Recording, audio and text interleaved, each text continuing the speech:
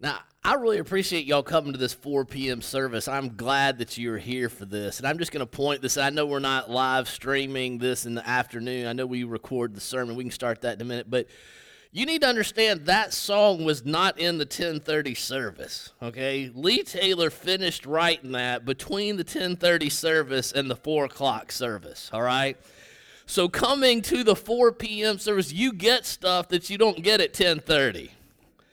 First of all, the smooth sounds of Lee Taylor, and second of all, I'm sure the sermon inspired those great words to come out there. So thank you, Lee. I so appreciate Lee Taylor. It's been one of the joys of my ministry to serve here with him and to get to work with him. We take him for granted. You know when he's not here, and we feel the difference. So we so appreciate Lee Taylor. Thank you, brother. We thank God for you. If you have your Bibles, turn with me to Romans chapter 12. Romans chapter 12, we're in the midst of a sermon series that we have entitled, Being Made New. And the idea behind this sermon series is this, that the world around us is so crazy right now. And we can't control what happens in our country or in our capital or even the things that happen in our own community. But as Christians, we do have some control over our response to all the craziness in which we find ourselves at the current time. So in this sermon series, we're asking questions like this. We're asking questions like, how can I become all God wants me to be in the midst of all this craziness where I find myself at the current time?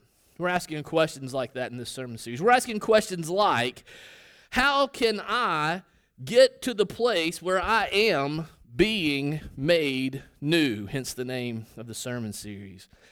And if you haven't been with us or you just forget, like me sometimes, we have learned that in order to be made new biblically, in order for that to happen biblically, there are at least 4 concepts that you need to know. And if you've been here with us, maybe you can name them. You know them already. That's great. The first one, you need to know about your flesh. You need to know about the flesh.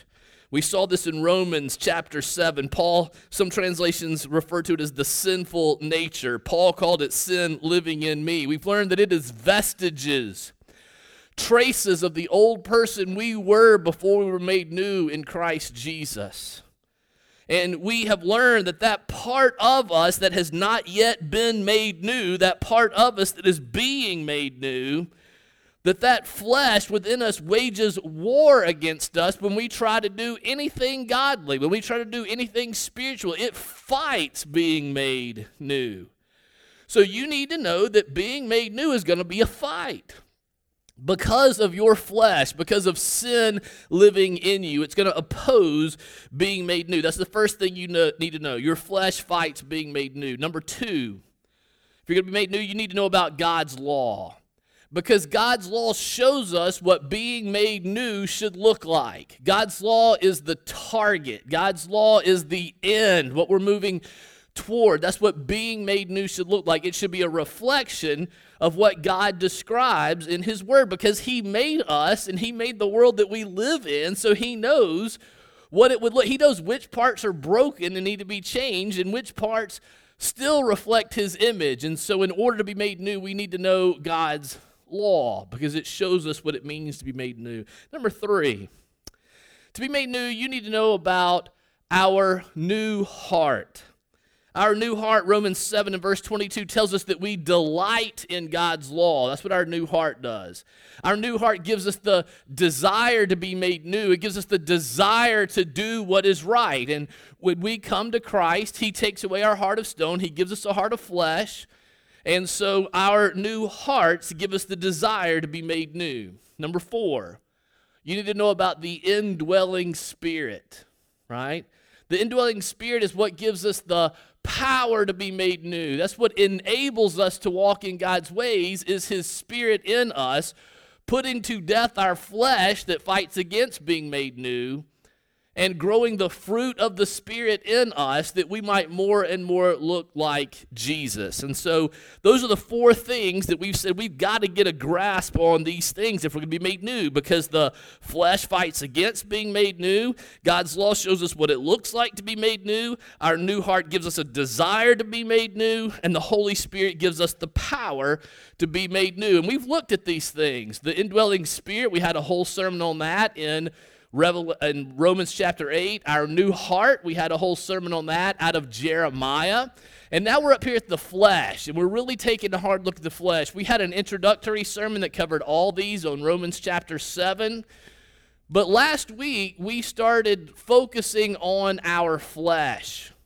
And we began to say that if we can see how our flesh leads us into sin, then our hope is by observing how the flesh works and how it leads us to sin and how it opposes our being made new, then we are able to better fight against our flesh. We're better able to overcome our flesh and live, as Romans 8 says, not according to the flesh, but according to the Spirit. So last week, we started focusing on the flesh for that reason, and we looked at James chapter 1. And we saw in these two verses how our flesh leads us into sin. And so we looked last week, and we said first we are lured. James 1 and verse 14 says, but each person is tempted when he is lured. And so we said, listen, that is an attack on our minds. That the way we are set up to work is that our mind is the watchman or the gatekeeper. And our mind discerns, is this right? Will it please God? Is it consistent with God's law? And we saw in Romans 8 and verse 5 that the way we live not by the flesh but by the Spirit is to set our mind on spiritual things. So the way the flesh works, as described here in James 1, he uses this fishing or this hunting analogy that our mind is lured away, that we're distracted, that our minds are what's the word I'm looking for? That our minds are drawn away or distracted from spiritual things. And with the watchman gone, the flesh goes to work. The second step, verse 14 says, but each person is tempted when he is lured and enticed by his own desire. So we said this enticement is something that is aimed at our affections. That what our mind is set on, then our affections begin to desire, that we long for, that we cling to those things that we set our mind on. And so next week, we're going to focus on our desires, our affections, and how the flesh affects that. We'll look at that next week. In 2 weeks, we'll look at this next step. Then desire, when it has conceived, we'll look at desire conceived, which we said is an act of our will. That when our minds get distracted and our affections begin to lead us to desire something, to cling to something, that our will follow that. And we decide to move towards something, to take action towards that thing that we've set our affections on. So desire conceived is an act of our will. And we'll look at our will in 2 weeks. And then, of course, that leads to sin, gives birth to sin, and sin brings death. Today, we're going to look at this first step, our minds. Each person is tempted when he is lured, when our mind drifts away, when it's drawn away from spiritual things. And one of the classic texts on our mind and our mind being transformed and our mind being made new is Romans 12, verses 1 and 2. There are folks who say, you know, Christians, you just have this faith and you don't use your mind. And that's not true. As Christians, we are called to use our minds. And we're called to have faith, but it's not a blind faith. We have a faith in something, in a body of truth. And so there is this content that we take into our minds that transform us. And Romans 12 talks about that. So I'm going to read verses 1 and 2 of Romans 12. I'll pray for us, and we'll talk about our mind and how the renewing of our mind helps us to overcome our flesh. So hear now God's word, Romans 12, verses 1 and 2. Therefore, I urge you, brothers, in view of God's mercy, to offer your bodies as living sacrifices, holy and pleasing to God, which is your spiritual act of worship. And do not conform any longer to the pattern of this world, but be transformed by the renewing of your mind. Then you will be able to test and approve what God's will is, his good, pleasing, and perfect will. Let's pray together as we come to God's word. Let's pray. Heavenly Father, thank you for your word. Thank you that you set out for us how our mind can be transformed and how we can discern your will. You show us how we can be made new.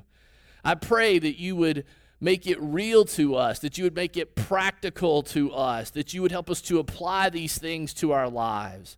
And I pray that you would help us to do that even now, that you would do it even through the sin-stained lips of a foolish preacher.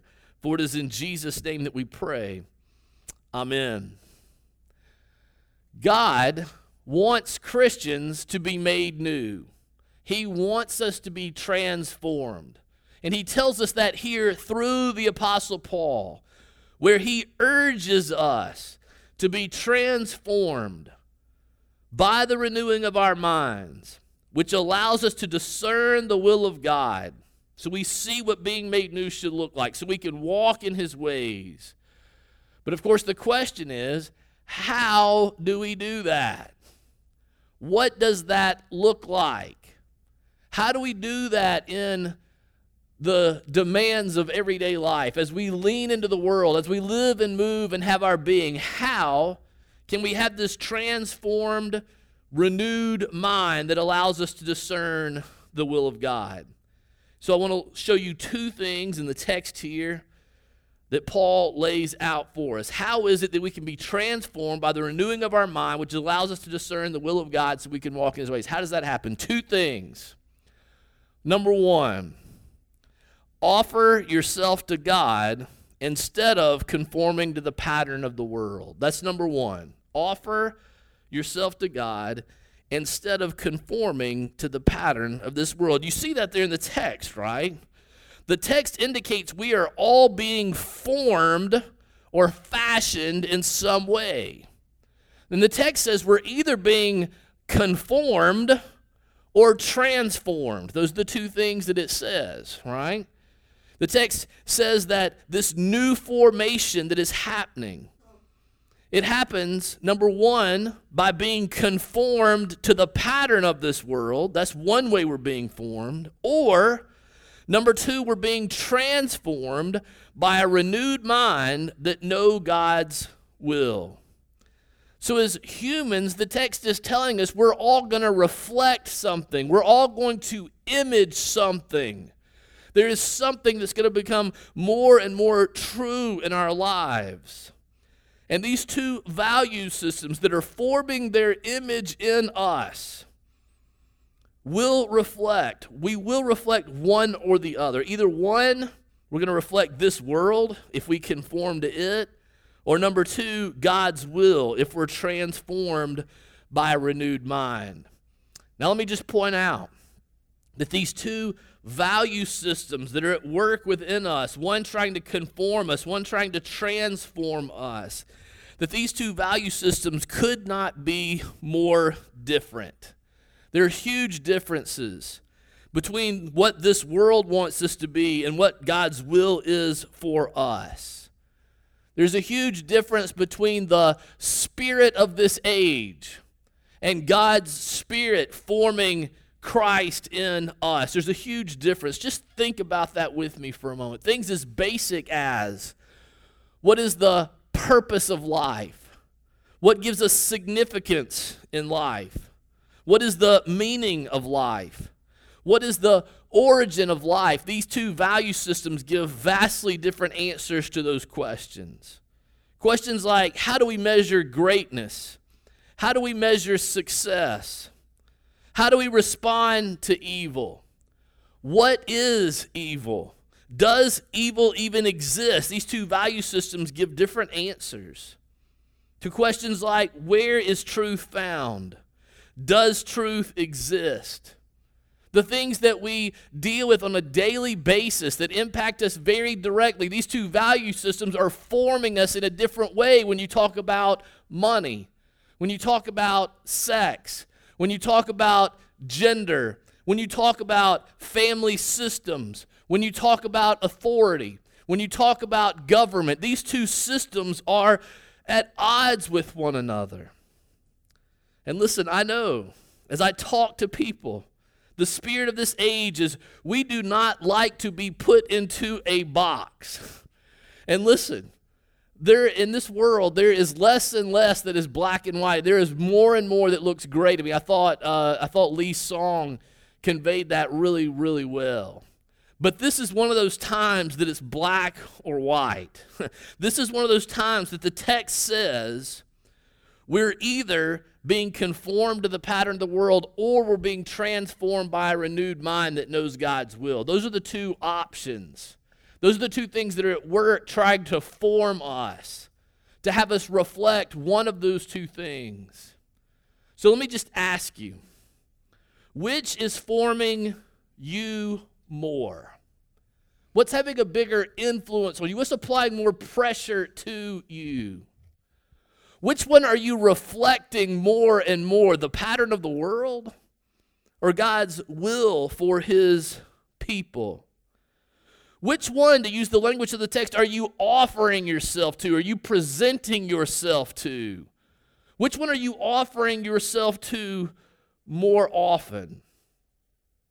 I have to tell you, as we think about that question, that one is easier than the other. It's not hard to conform to things. What do you have to do to conform to the pattern that the world is traveling anyway? You just go with the flow. You just blend in. You just do what everybody else is doing. We talked in the men's study on Hebrews. What do you have to do to drift? You don't have to do anything. You just do nothing. And the current of the culture, the flow of the pattern of life takes you along with it. It's not hard to conform. It's easy. You can just do nothing and you will be conformed, squeezed into the pattern of this world. But to offer ourselves to God, that's hard. That's difficult. To fight against the flow of the culture, to stand up against the flow of where things are going, to not follow the pattern of the world, that's hard. That's why Paul has to urge us to do that. That's why he says, I urge you to offer yourselves to God and not be conformed to the pattern of this world. He's using priestly language here. And these folks would be thinking about the priests who made sacrifices every day. They took living things and killed them over and over and over again to make sacrifice to God. And Paul says, like those priests, what I'm calling you to do is to make sacrifices. But these sacrifices he's calling us to make are not made in a temple. They're not made in a synagogue. They're not made in a church. Like the priests, we offer sacrifices, but the sacrifice is us. Moment by moment, day by day, we make sacrifices. We die more and more to ourselves and live more and more unto Christ Jesus, the Westminster Shorter Catechism says. And Paul is calling the people of God to be a living sacrifice, to over and over again make these decisions to die to ourselves and live the way God would have us to live. These sacrifices are made not just one time during the week or the month or the year at the synagogue, but the sacrifice is made wherever we are, wherever we live, wherever we work, wherever we play, wherever we live and move and have our being. We offer or present all areas of our life to God. There's a whole sermon in here on worship. Let me just say this, that our worship is not pleasing to God if it's done only here at church or only at home or only in our hearts. Our worship of God must express itself in bringing glory to God in all areas of our life. And that is hard. That is difficult. Giving God 100% of all I am, 100% of all I have, 100% of the time, that's hard. And our flesh fights against our doing that every step of the way. So how do we do that? How do we offer ourselves to God instead of conforming to the pattern of this world? How does that happen? I want you to see the second thing Paul says, and it actually comes first. Notice he doesn't just say, offer yourself to God, that's your spiritual act of worship, and don't conform to the pattern of this world anymore. That's not all he says, right? There's something he says before that. What does he say? He says, therefore, I urge you, in view of the mercy of God, offer your bodies as living sacrifices. That introductory phrase is important. We've learned that when you see therefore, you have to ask, what is it there for? And literally, Paul for 11 chapters has been detailing the mercies of God. Literally here, mercy is plural. In view of God's mercies, over and over again, the mercy he has shown to people. And Paul's been unpacking that, detailing how God shows his mercies to undeserving sinners in giving his son to die, in justifying us freely based on our faith in the finished work of Christ on the cross alone. That God has demonstrated his love and mercy for us in sending the Holy Spirit into our hearts to apply the finished work of Christ to us, in convicting us of sin, in empowering us to walk in his ways, in adopting us into his family. All of that's based on the mercy of God. He's talked about how we were powerless, ungodly, sinners, his enemies. And when we were in that state, he gave his son for us. And we must view God's mercy in order to offer ourselves to God and not conform to the pattern of this world. Now, why that order? Why does he say that? How is it that viewing the mercies of God enables us or helps us to offer ourselves to God and not conform to the pattern of this world? What's the relationship? How does that work? Let me answer that because this is very important, okay? Here's why. The only way you will ever trust God enough to offer yourself to him is if you first see his mercy and grace and love for you. That's why. You see, we've all sinned and been sinned against it different ways, and there are different ways we don't trust God. I'm not going to give all that I have and all that I am to him. I don't know what he might do. He might send us to Africa to be missionaries. He might have me change my career. Maybe I'm practicing law, and he sends me to seminary. I don't know what I'm going to do. I'm not going to sell out to him. Who knows what he may do? And we give a little bit of ourselves to God. We give a little bit of our time to God. We give some areas of our life to God and hold others back because we don't fully trust him. We don't know what he may do. But when we begin to view the mercies of God, when we begin to see his heart of love toward us, when we begin to see that he wants to make us all that he created us to be, when we begin to see that, I want to live my best life now. I want to be the best version of me that I can be now. But when I begin to see God wants that more than I want that I'll make poor decisions, that I will cheat myself, that I don't even have a clear idea of what the best me looks like. And I begin to see God in his mercy and his grace loves me and cares for me and is faithful to me even in my unfaithfulness. That God wants me to be the best that I possibly can be. When I begin to see that, when I really begin to see that and believe that, then I can trust him to offer myself to him.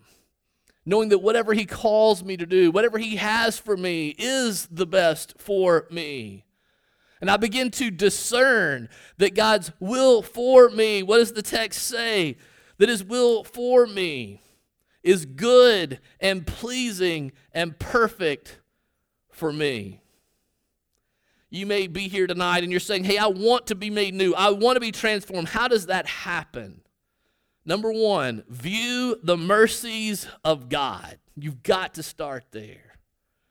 And when you see his heart of love for you and you see all that he has done, not just say that he loves you, how he has demonstrated his own love for you, Romans 5 says, then you're able to, number two, begin to do the hard work of offering yourself to God instead of conforming to the pattern of this world. It is so much easier to follow the pattern of the world. Nobody questions that. It's so much easier. Oh, but God's will for you is so much better. And as I begin to walk in his ways and see his faithfulness more, I begin to trust him more, and I begin to walk in his ways more, and as I do that more and more, I'm transformed. I'm made new. And all of that begins with viewing the mercies of God. If you're here today and you're saying, look, I'm having trouble surrendering to offer myself to God, then hear the word. It doesn't start with offer yourself to God. It starts with, in view of God's mercies, offer yourself to God. Maybe you're here today and say, I do that some. There are parts of my life, there are times that I offer myself to my God, but I have trouble doing that consistently. I have trouble doing that day by day and moment by moment. The answer to that is, moment by moment, day by day, you need to view the mercies of God. You need to see his will for you in those areas that you have trouble trusting him with, so that you're better able to trust him with all the areas of your life. So let me just ask you, do you view the mercies of God? Is that something you make a habit of doing? Is that something that you fight to do? How often do you do that? Do you work to see the mercies of God? Listen, if you do nothing, if you don't fight to see the mercies of God, you will drift. You will conform to the pattern of this world. That's just what we fall into. But to be transformed, to be made new, we must regularly, intentionally, consistently view the mercies of God. So let's commit ourselves to doing that. Let's make our Tuesday morning women's study that we talked about earlier, our Wednesday night men's study and women's study, our community groups, our D groups. Let's make those places that we remind each other of the mercies of God, of how he's at work in our lives, how he's been good to us. Let's, as Romans 8 and verse 5 says, let's set our mind on spiritual things so that we might be transformed, so that together we might be made new. Let's pray and ask God to do that in our midst. Let's pray together. Heavenly Father, thank you for your word. We read it and it sounds so easy. Just view the mercies of God and offer yourself to God. Don't conform to the world. And we leave here, Father, thinking we can do that. Father, we confess now we can't do that. Unless you come and you work in our hearts, we cannot do that. Father, help us to fight the flesh. Show us your mercy. Open our eyes and help us to see it all around us in everything that we do and say and see. Give us a new heart that desires to walk in your ways. Father, send your Spirit to indwell us, to empower us to see your mercy and to offer ourselves to you. Please come and do that for your glory and for our good. It's in Jesus' name that we pray. Amen.